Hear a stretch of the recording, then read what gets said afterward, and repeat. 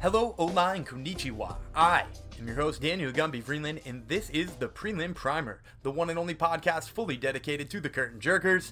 Of course, I'm talking about the prelims of the upcoming UFC fight cards. This weekend is UFC in Boston, Dominic Reyes versus Chris Weidman in an exciting light heavyweight showdown. But of course, as you guys who are already fans of the show know, we will not be talking about that fight whatsoever. And the reason is quite simple, is because this show is all about the prelims. Now, if you guys are out there, you're new to the show, maybe you're wondering, why do you only talk about the prelims? And the answer is very simple. The answer is that you already know a lot about these main card fighters. You probably already have picks made, or maybe a podcast you go to for breakdowns. But you don't have information on the prelim fighters, and that's where there's money to be won in both gambling and daily fantasy sports, and we're here to help you on that. And speaking of daily fantasy sports, I would be remiss if I did not mention that the exclusive sponsor of this podcast is BSMMA.com. BSMMA.com is changing the way you play daily fantasy sports for MMA because they are the only daily fantasy sports site fully focused on MMA in this way. Plus, they're changing the way that we look at daily fantasy sports for MMA because they changed the format. We're no longer looking at salary caps. We're no longer worried about whether or not our fighter has more significant strikes than another fighter and things like that wind up losing you money on those other guys. Instead, you just pick 5 winners, 5 methods in 5 rounds, and that's it. You just got to pick who wins, how they win, and when they win. And if you know that, then you really know MMA, right? And we want the people who know MMA to win at daily fantasy sports. And if you're still not sold, they've got a free game right now that you can go check out in their lobby. All you got to do is create a new username, go ahead and click that game, and you can win some free BSMMA swag. Or if you're feeling like you can possibly throw some money down, they have got a $1 contest. That's right, it's just $1, and you can win your share of a $50 prize pool. So check out both of those games at BSMMA.com and start making your picks today. And to help you with those picks over on BSMMA.com, I've enlisted the help of another savvy co-host. Joining us from Fansided MMA is Kristen King. Kristen, thank you so much for joining us. And thank you so much for having me. I appreciate how fast you reached out to me for this, so I'm super excited to be with you. Awesome, cool. So, as you guys know, we do this in 3 5-minute rounds, so we'll start by putting 5 minutes on the clock. And we're going to start this round by talking about Charles Rosa versus Manny Bermudez. So Rosa is 1-2 in the last 3 fights. He lost a decision to Yair Rodriguez, won a decision over Kyle Bochniak, and most recently was TKO'd by Shane Burgos. And he hasn't fought in 2 years at this point in time. Manny Bermudez had won 14 straight, including 3 in the octagon before he lost to Casey Kenny last time out. So my question for you, Kristen, is Bermudez relies a lot on his grappling, but last time out was sort of neutralized. Is Charles Rosa good enough to neutralize that grappling of Manny Bermudez? To a certain extent, I think he is, but I don't know how much that's going to play a role into this fight. Honestly, like you just said, he's been out for about 2 years, so I may be factoring in a little bit of ring rust for Charles Rosa. I mean, obviously, he can fall back on his bread and butter, but we don't know if we're going to see that kind. And having the record that he's had in the UFC, it hasn't looked that great for him. So I fully expect Manny Bermudez to actually control the fight. Obviously, Bermudez, he connects more when it comes down to significant strikes, and I think that's been a problem for Rosa. Rosa throws a lot, but he doesn't connect as much. And I also think that another determining factor in this fight would be the move up in weight for Bermudez, because now he's no longer a bantamweight. I think he's a featherweight now after the Casey Kenny fight, and he was tried to have a catchweight fight at 140, and they advised him to move up. So I think perhaps without the drastic weight cut that he was dealing with, he might feel a little bit more comfortable at 145. And I think he should be able to get it done, especially on the feet if it does stand there. If he can block all of Charles Rosa's takedowns, he should be fairly good in this fight. That's interesting to say, too, that you think this like grappler versus grappler matchup might stay on the feet. And you know, Manny Bermudez is not like a world beater on the feet, but I do think you're right on this. I think he's probably a little bit better than Charles Rosa when it comes to striking. And if it all plays out the way that you're saying, I think probably a unanimous decision is in the cards here, because I don't see him finishing him with strikes. So that's going to be my official pick. I'm going to take Manny Bermudez by unanimous decision. How about you?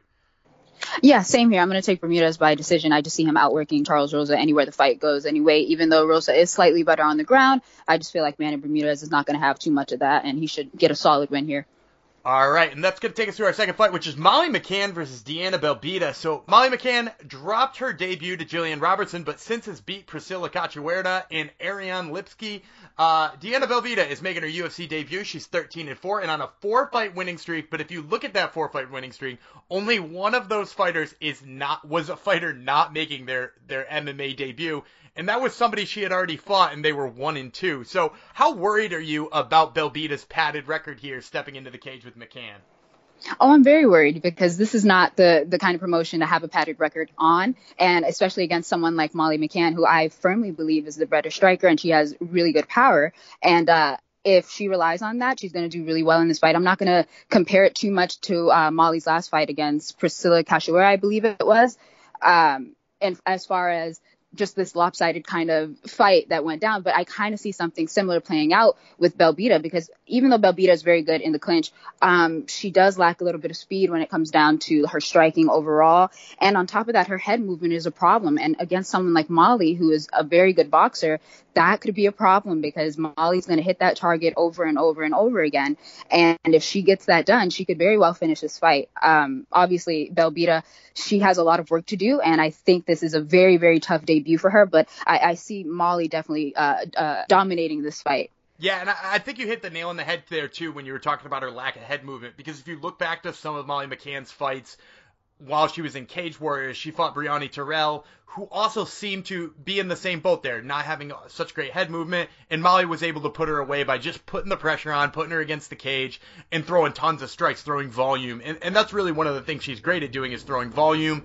I think for that reason here, I am with you. I totally wouldn't be surprised if Molly McCann can get her out of here, especially given the fact that, the volume's there. She doesn't tire very much. So I'm going to go with Molly McCann by TKO. I'll say second round, because that'll be when Belbita starts to tire. How about you? Yeah, you read my mind, man. I'm thinking TKO second round for Molly. All right, and that's going to do it with the first round. We will be back after a quick word from our sponsors.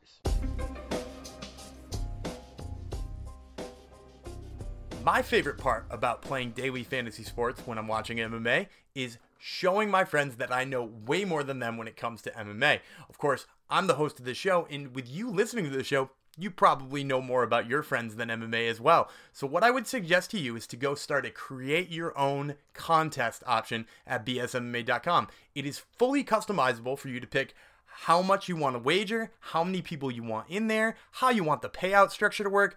Fully customizable. So check it out at bsmma.com. Get your friends all involved, and let's start taking their money.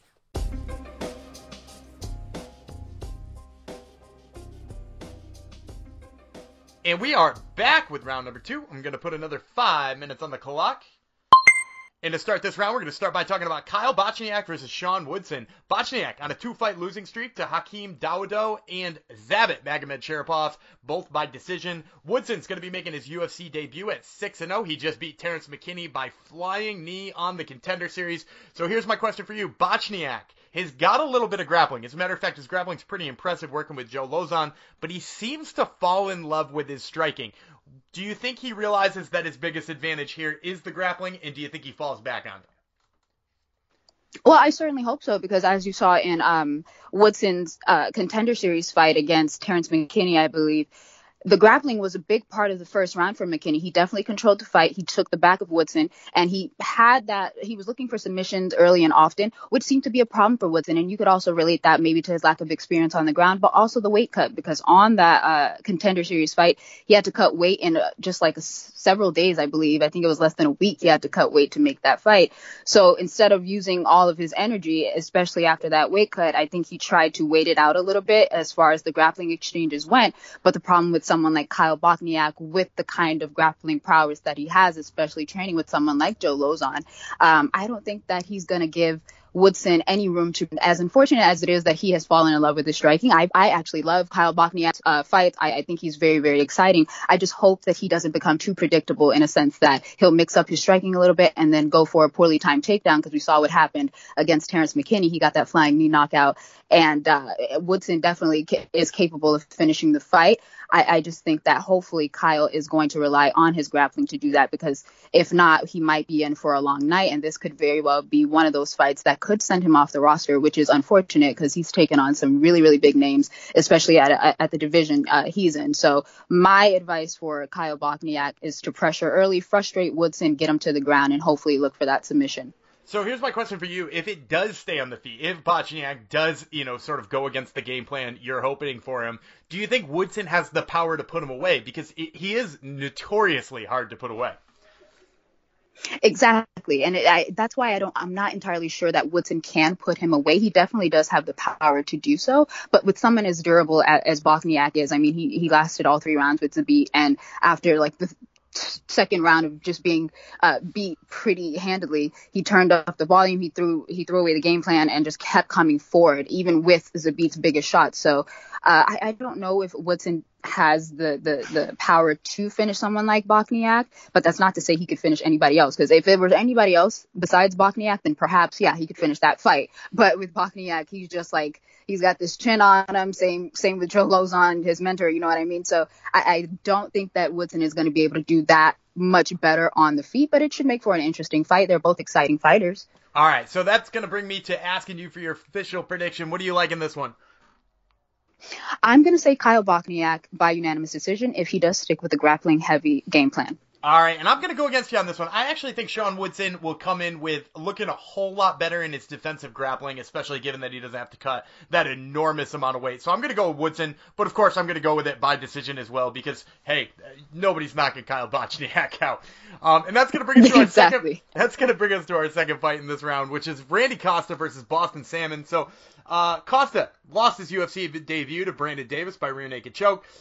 Salmon also lost his UFC debut to Khalid Taha by TKO in just 25 seconds. So I think we could probably throw both of their last bouts out as far as analyzing them because they were both quick and maybe not so impressive.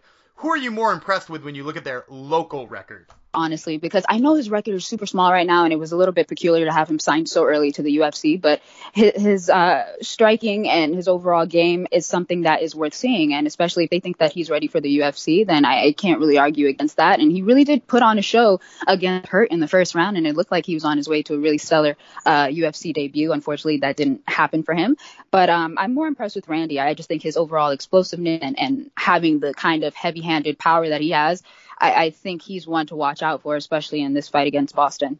Yeah, and I think, too, not that we want to, test Boston's chin just on that one fight, but the fact that he's a guy who's been knocked out recently always gives you pause when you're thinking about him, and when he's going in with a guy who has such explosive hands, especially early on.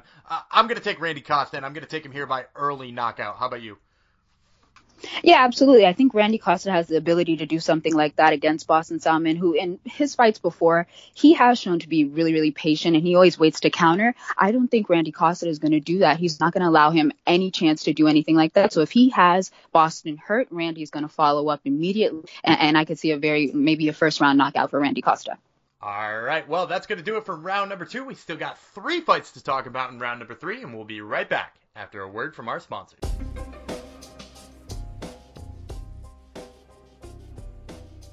So we already talked about how BSMMA.com is changing the way we play daily fantasy sports by simplifying it by having 5 winners, 5 rounds, 5 methods, and that's it. But they also want you to really prove that you know more about MMA than your fellow MMA fan. And you can do that by using their bonuses option. On every single fight that you pick, you can attach an extra bonus to that shows that you knew not only who is going to win, but how the fight was going to go. For instance, they've got the AC Slater bonus that every single time your fighter hits a takedown, you get 3 bonus points. And if you know your fighter goes for lots of takedowns, prove that to us by snatching that bonus. There's 4 other bonuses. You should get to know them all at bsmma.com and then start making that money.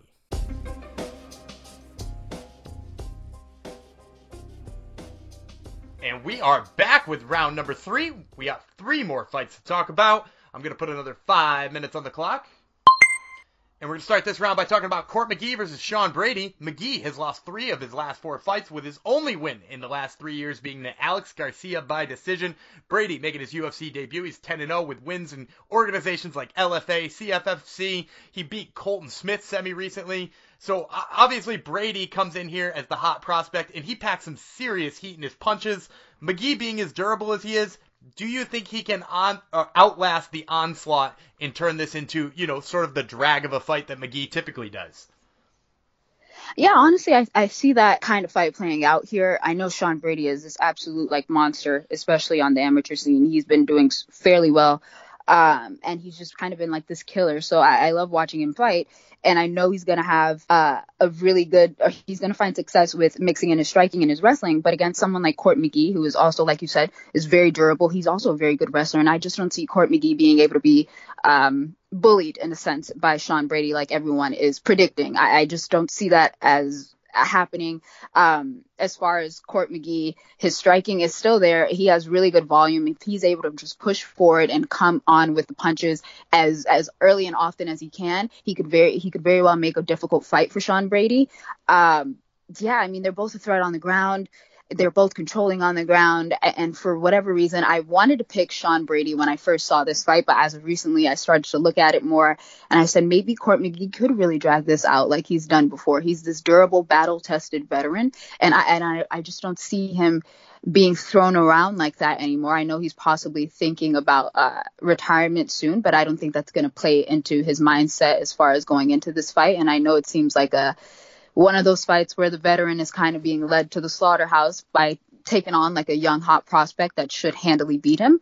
But I just think that is not the matchup here. I think if Court McGee can last all 3 rounds, then it should very well favor Court on the scorecards. Interesting, because the thing that sticks out to me here, and you're right, the strength of the wrestling is what you hear about with Sean Brady.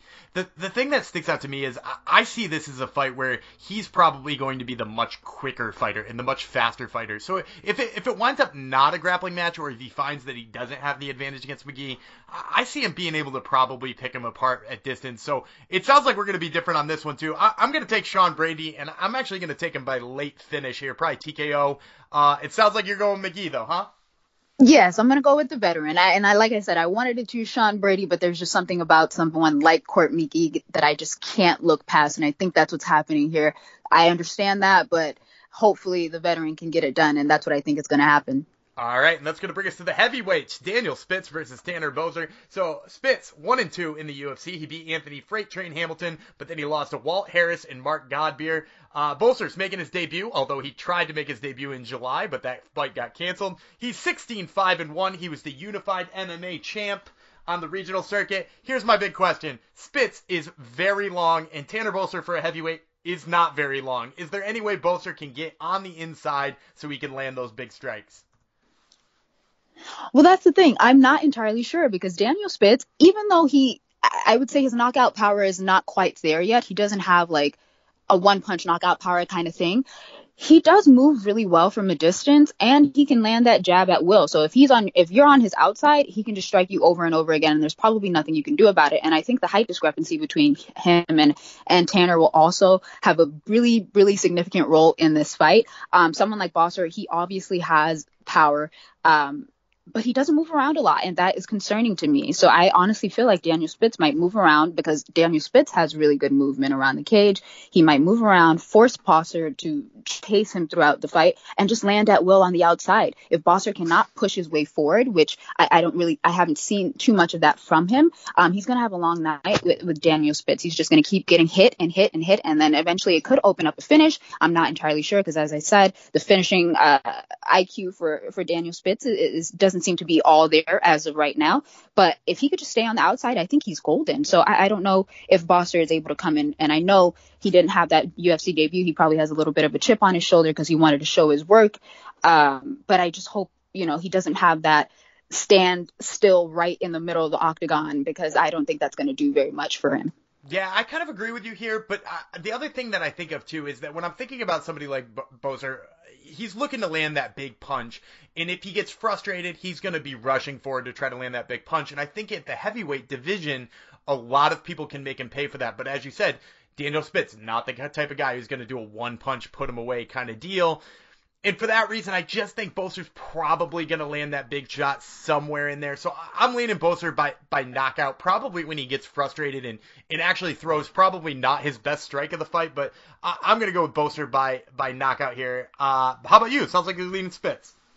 Yeah, I'm leaning Spitz just a little bit because the only concern that I have is if Boser cannot get that one-punch knockout at any moment in the fight, he's going to be chasing Spitz for the majority of the fight. And we got to make sure that his cardio is it's good. And if it's not against someone like Daniel Spitz, he's going to be tired. And that could open up an opportunity for Daniel to finally get those punches off, especially from the outside. And maybe we could see a finish from Daniel. Who knows? But right now, my prediction is going to be Spitz by unanimous decision. I just see this fight maybe going on a little bit longer than expected. I know everyone wants a big knockout from heavyweights, but sometimes that doesn't always materialize. So I think Spitz should get it done by unanimous decision if he fights the right way. All right, and that leaves us with our last fight, which we're going to have to speed through just a tiny bit, which is Brendan Allen versus Kevin Holland. Allen making his UFC debut at 12-3. He beat Aaron Jeffrey by rear naked choke on the Contender Series. Kevin Holland on a 3-fight win streak, which is sort of under the radar, beat John Phillips, Gerald Meerschaert, and Alessio Di Chirico.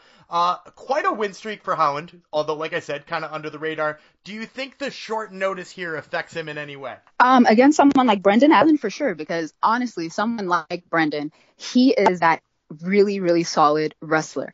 And Kevin Holland has gone on record saying he hates grappling heavy fights. He just wants to stand. Well, against Brendan Allen, that's going to be highly unlikely because once he gets you down to the ground, and the chances that he does that are very high, there's no getting up from Brendan Allen. And we've seen time and time again, Kevin Holland struggle with that. His takedown defense needs work. His work on the ground overall needs work. So that's why he prefers to stand up and strike.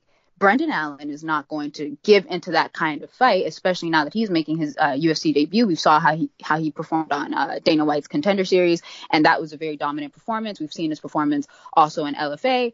And I just feel like if he also utilizes the right game plan, which is a wrestling heavy game plan, especially against someone like Kevin Holland, he should handily win this fight as well.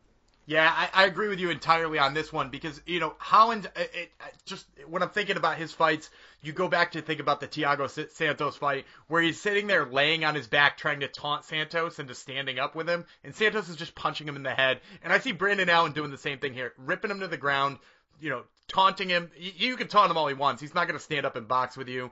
And as a result, I'm going with Allen here, probably by TKO. How about you? You know what? I'm going to say Brendan Allen by submission. He does love himself a rear naked choke, so I think that could probably materialize maybe in the second or third round, especially if Kevin Holland gets really, really frustrated by being on his back, which he does not like to be, and he could just open himself up onto that little hole, and Brendan can possibly submit him. So I'm going to say submission by second round. All right, guys. Well, that is all 7 fights on this prelim fight card, so make sure you check that out this Friday, which is coming up. I want to thank Kristen King for coming on. You can follow her on Twitter at Kristen King MMA, or you can find all of her work at Fansided MMA. Kristen, thanks so much for coming on. We really appreciate it. Thank you so much for having me again, and I can't wait to do the next one with you.